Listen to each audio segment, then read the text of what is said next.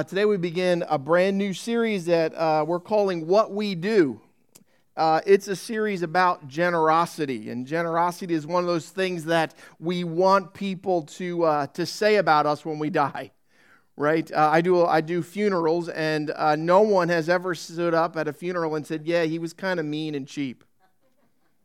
I'm sure that there are people who have died who were mean and cheap, but no one ever says that, right? They always say other things, right? They say they were kind, they say they were generous, right? So this is what we want our life story to be about. We want our life story to be about generosity, and we want that to be something that's at the top of the list.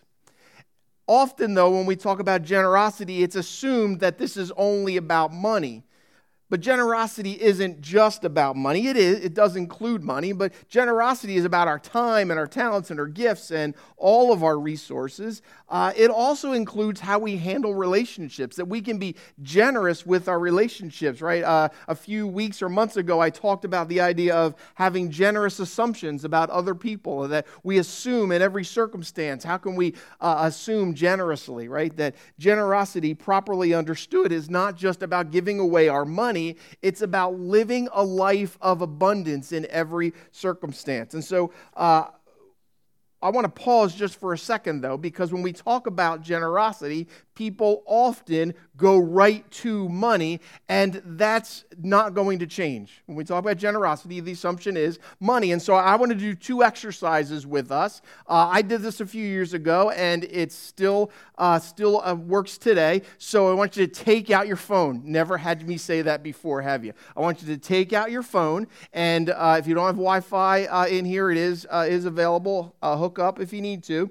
And I want you to go to a website, okay? Now, here's what happens when we talk about generosity. The first thought that people have is, oh, this message is for someone else because I'm not rich. So I want you to go to globalrichlist.com. It's up on the screen. It's globalrichlist.com. The information is not shared with anybody else. It's just a math equation for you, okay? So when you get to that site, go to the next slide. You'll see this, all right? You'll see that it says you can click on income or wealth. You can do the wealth one later because you have to do all your assets there. But if you click on income, then you click on the dollar because we're in the USA, okay? So you click on dollar, and then you enter your annual net income. Now, it's your net income. So this is your take-home pay, okay? So you get to take all that other stuff off, all right? So you can do this later if you don't want to do it now, but you're welcome to do it now as well, all right? When I did it, I put the courthouse information in there, and when the courthouse information came out, you'll see on the next screen that we, the courthouse, some of them are here today. Did you know that we are in the top, not 1%, we are in the top 0.1% of the richest people in the world by income. I am loaded. So I encourage you to fill that out.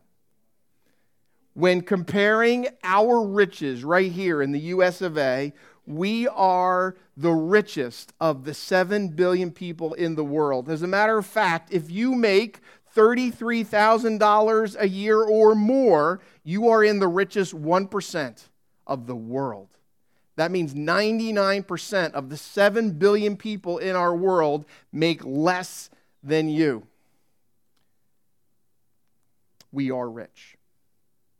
So the first assumption is that I'm not rich, but we are rich. The second thought is, and this is also a common thought, is when we talk about generosity, people say, oh, this message is for someone else because I'm generous. I give. The basket went by, the bucket, we use buckets. The bucket went by, and I give. Most people think they're generous because they give, but giving and being generous are two different things. Did you know the IRS knows that as well? The IRS knows how much the average person in your income level, whatever your income level is, they know how much the average person in your income level donates to charity. And if your deductions in that area are significantly above average, it causes a red flag for the IRS, and it may increase your chances of an audit. In other words, if you earn a certain amount in a year and you claim a charitable contribution deduction that is significantly above the national average, a red flag may go off, and they may then consider giving you an audit. So I decided to find out what is the national average. And so USA Today in July 2018, I Googled it, said that and that's what I want you to notice, there's a trend here. Notice the trend. People who make under $15,000 per year give $1,471 on average. That's 9% of their income. Notice the trend. The more money we make, the less money we give away. The more we have, the less we give. So when someone gives more than the national average to charity, a red flag goes off in the IRS.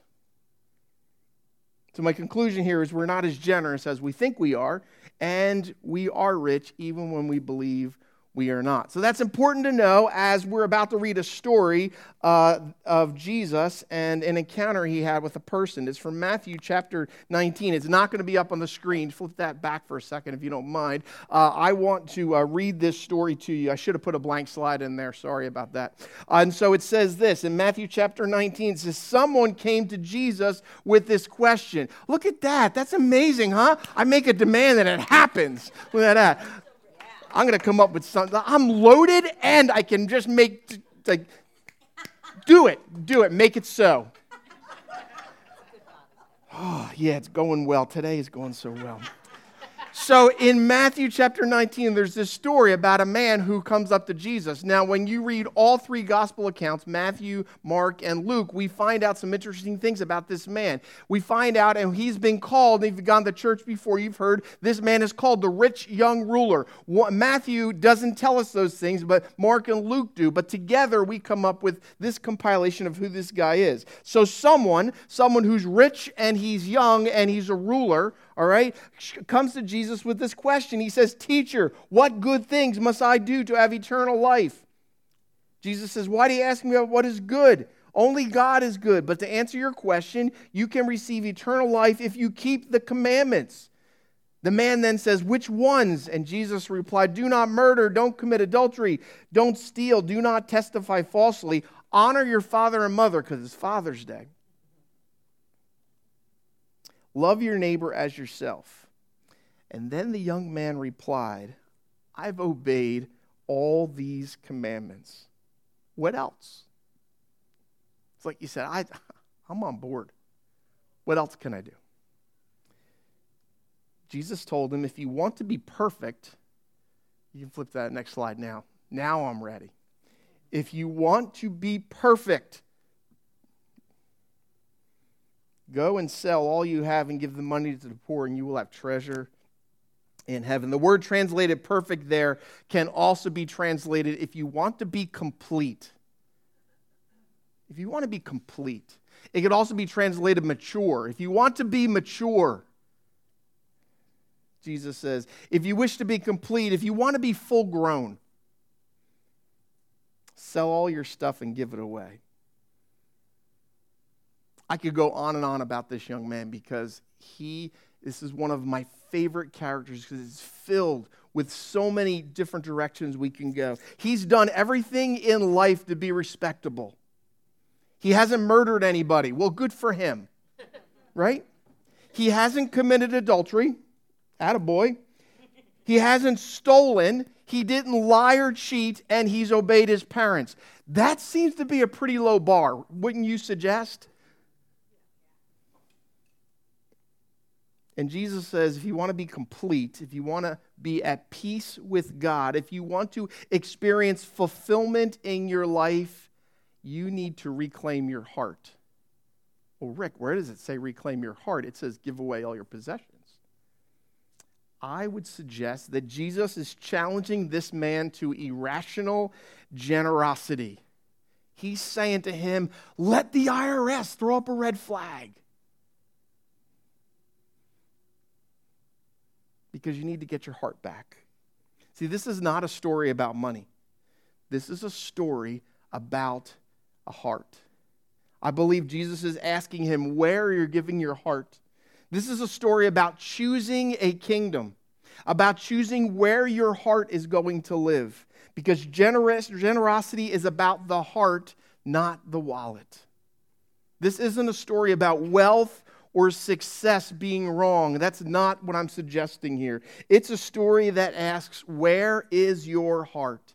Where are you giving your heart? See, the reality is there are these two competing kingdoms that we have to address. Two kingdoms is kind of the word that Jesus used in scriptures, but for us it might be two perspectives or maybe even two worldviews. There's two different ways to view our world.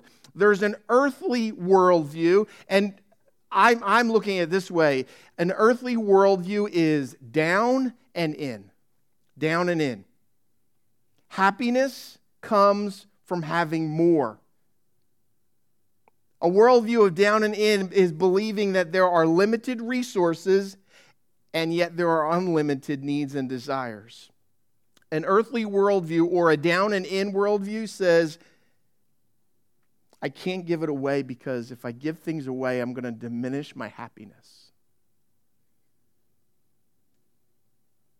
An earthly worldview of down and in says, I'd be more generous if I had enough for me first. In a down and in worldview, we are the owners. I am the owner. And I look down and in because I want to see how much I can get for me. It's all about mine and me. But there's a heavenly worldview. There's these two worldviews. There's one that says down and in. There's another that says up and out. A heavenly worldview is up and out. God has blessed me abundantly, and I want to look up because I know that's where it comes from. It's not coming down from me working with my nose to the grindstone. It is happening because of a generous God who is giving to me. And more things in life will not bring joy, but will just bring temporary happiness. An up and out worldview says I can be generous because after all, everything I have is a gift from God already. And God is the source of my well-being. So instead of an owner thinking that everything I have is mine and I own it, an up and out worldview is I'm a caretaker or a steward. And I look up and I look out. How can I bless others? Interesting, if you read, and I talk about Acts all the time. The book of Acts, I guess, is my favorite book of the Bible, but it seems like I say that about everyone. But this is what I find curious about the book of Acts. In at least the first 6 chapters, I think probably further than that, but certainly in the first 6 chapters, you'll notice that the church has this exponential growth, right? At one point, 3,000 people joined the church. What would that look like here? Can you imagine? To go from this size to next Sunday, 3,000. We need a lot more cookies. Yes, we would. We would need a lot more of a lot of things, right? Here's what's fascinating in those chapters. Now, there was a spirit indwelling, but I believe that spirit's indwelling here as well. But here's what I noticed was so unique about that group. It was about what they were doing. They were living a different worldview. See, the worldview in the first century was no different than the 21st century. It was all about down and in. What can I get from myself and focused on where I'm going to get it? But this group of people started living up and out. It says that throughout those first 6 chapters, it says that they sold everything and they gave it to the poor. That's looking out, right? In chapter 6 of Acts, there's this unique story where it says that there were some widows who were not being cared for, and they complained to the church. And the church said, we got to do something about this. And so they got some folks together and said, let's start serving people up and out. And that change brought about increased men and women coming to the church. because it was a unique and different worldview. That continues through Acts. I mean, you can read in the first several centuries of the church growing, it always had to do with the way the men and women of the church acted differently than the rest of the world. Because there's these two competing worldviews. One is, I have to get what's mine. And the other is, how can I give away what was never mine to begin with? And it's these two different worldviews. Jesus talks about these throughout Scripture. Again, up on the screen, he said this one time.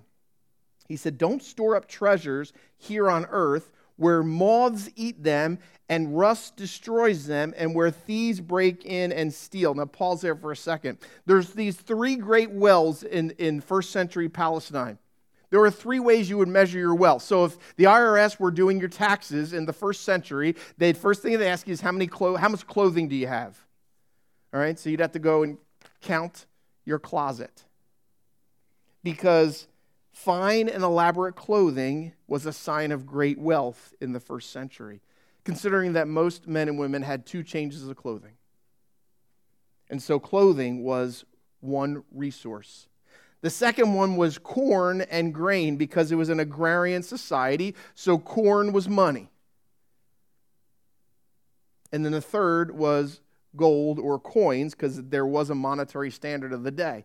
And so Jesus is referencing the 3 great sources of wealth in Palestine in the first century. He says, don't store up treasures, don't store up all these things on earth because what happens to clothing? Moths will eat it. Rust destroys it, and actually the word rust there could be translated rot, which now connects to the corn, and where thieves can break in and steal it, because that's what always happens in every movie.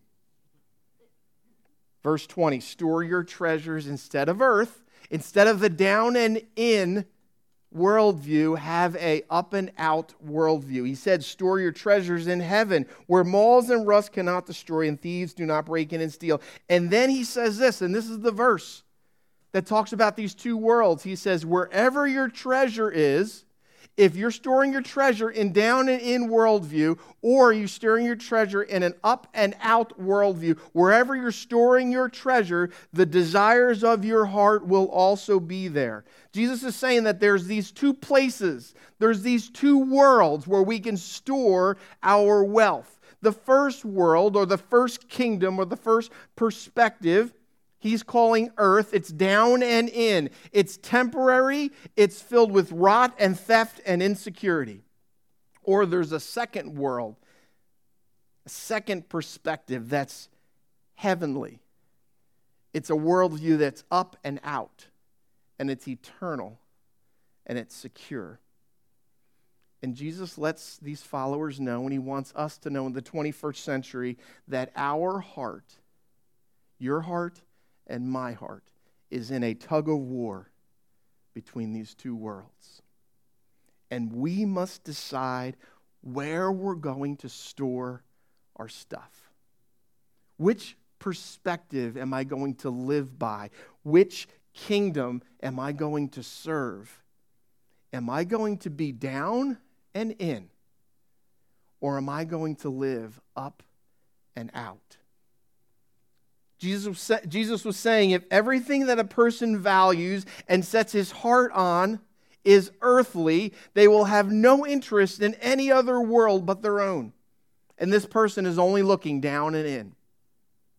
But there is another world out there. It's an eternal world with an entirely different perspective, and it's up and out. But your heart, Jesus says, can only focus on one.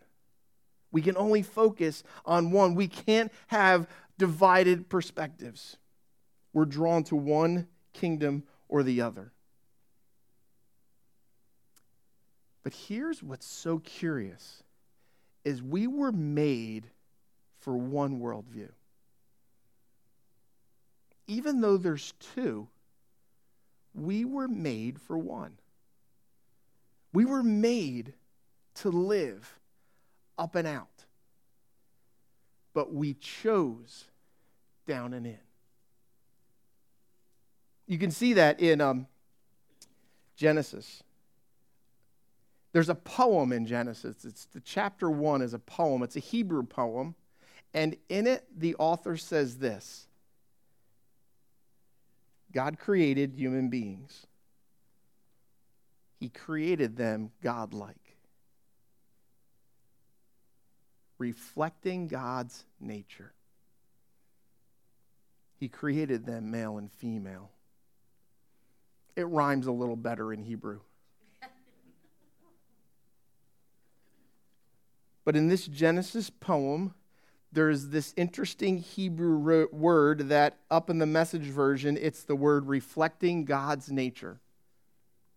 The word there for reflecting could also be translated a drawing of God or a tracing of God's image. Have you ever put your hand on a piece of paper and traced your hand? I was going to have us all do that. I was going to pass out paper and have you all trace a hand, but instead I'm going to let you do it for homework. Do you notice the tracing is the exact shape of your hand? And this is what Genesis 1:27 is teaching us, that you and I are an exact tracing of God, a reflection, and we are made to imitate God's character. And so the author of Genesis is telling us that when God created humanity, He created us to be upward and outward. Upward and outward. We're meant to look like God. We're made in the same image, the same character. It's who we are supposed to be. This is one of my favorite ways for us to see. So what does God look like? How does God work? What is John 3:16? Right? It's a famous verse everyone remembered in Sunday school. For God so loved the world that He gave His only begotten Son, that whoever believes in Him will not perish but have everlasting life. It may be the only Bible verse I know by memory. It's sad, isn't it? But here's what I want us to do. If you take that verse and you boil it down or distill it down to its essence, it's two words. God gave. God gave. And how did God give? God gave extravagantly. God gave generously. God even, you could say, gave irrationally, because God loved the world so much that He did what? And what did He give? His only Son. To who? To whoever would believe. And what do we receive? Eternal life. God gives. God is oriented towards up and out. And you and I are made in the reflection and the image of God to be up and out. But somewhere along the line, this second worldview got involved, down and in.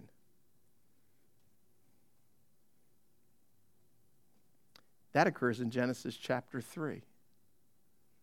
In Genesis chapter 3, the story of humanity is that we were living this upward and outward focused life, and we were tricked, and we chose instead downward and inward because the fruit looked good,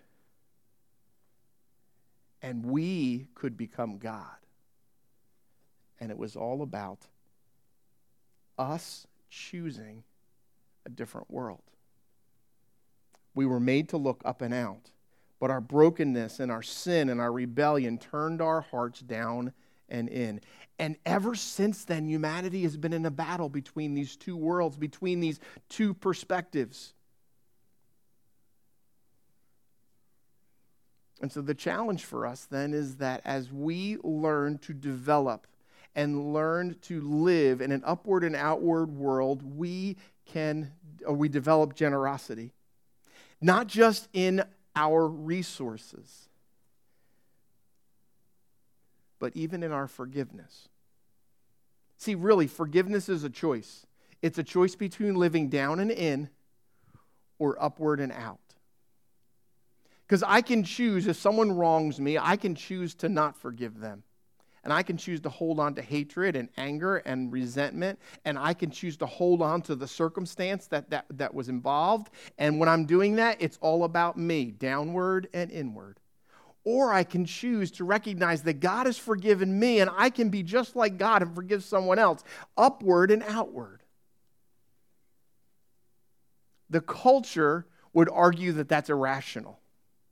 The culture would say, if someone hurts you, you don't forgive them. If you forgive them, they may do it again. That's what the culture says. That's a downward and inward worldview. As followers of Christ, we want to be upward and outward.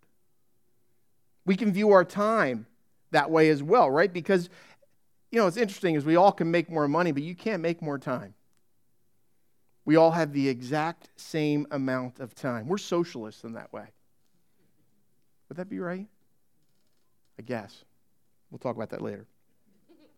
And so you can view your time as downward and inward. This is my time. I can't volunteer more time. I've only got so much available because my time is my time. Or we can view our time upward and outward, generously offering our time, looking up and out. How can I become more like Jesus? Because if God gave, I want to give as well because I'm supposed to reflect my Heavenly Father. Generously give away your resources. Assume the best in a circumstance. And when we do, we're becoming more and more like our Father who gives. So in my Bible, I have written in the side next to this story about the rich young ruler, I have written a question. I wonder what might have happened if the rich young ruler had chosen differently. See, in that moment, Jesus kind of challenged him. He said, you've been living this great downward and inward life. And he says, I recommend you reorient it towards upward and outward. Get rid of all the trappings, all the stuff that's been holding you back, and you're just seeking after more of mine, and instead give it away and just live this different lifestyle, this upward and outward lifestyle.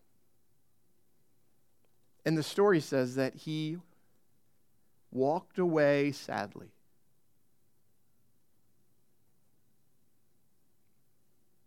I wonder what might have happened if he had made a different decision. If he had chosen a heavenly perspective about his stuff. I wonder what opportunities he missed. I wonder if we would have learned his name. I wonder what his legacy might have been. He was satisfied with down and in. And he gave up and out. And then I have to ask, what opportunities am I missing? Because in these two worlds, there are times that I find myself down and in when I should be up and out.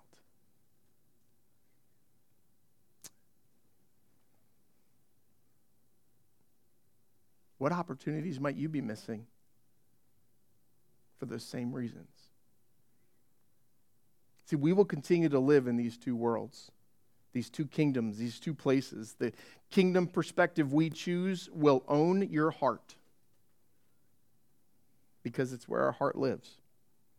And it seems irrational. The world tells us it's crazy to give your time to the church.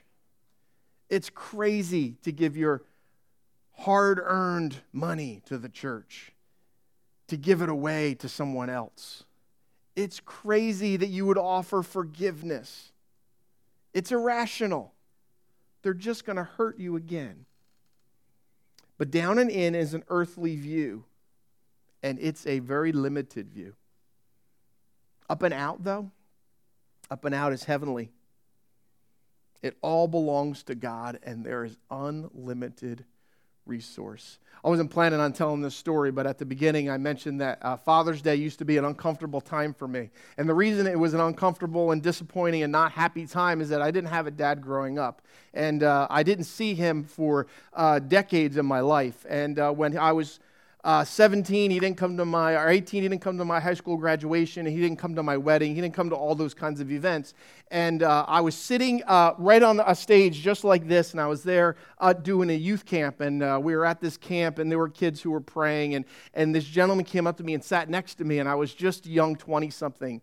And he said, Rick, tell me about your dad. And I said, and I used the four-letter word to describe him at that moment. And I said, yeah, he's kind of just an awful guy. And, I went on and on and on. And then he said this. He said, Rick, until you can forgive your dad, God can't do the work in your life that he wants to do. And I just went, oh, thanks.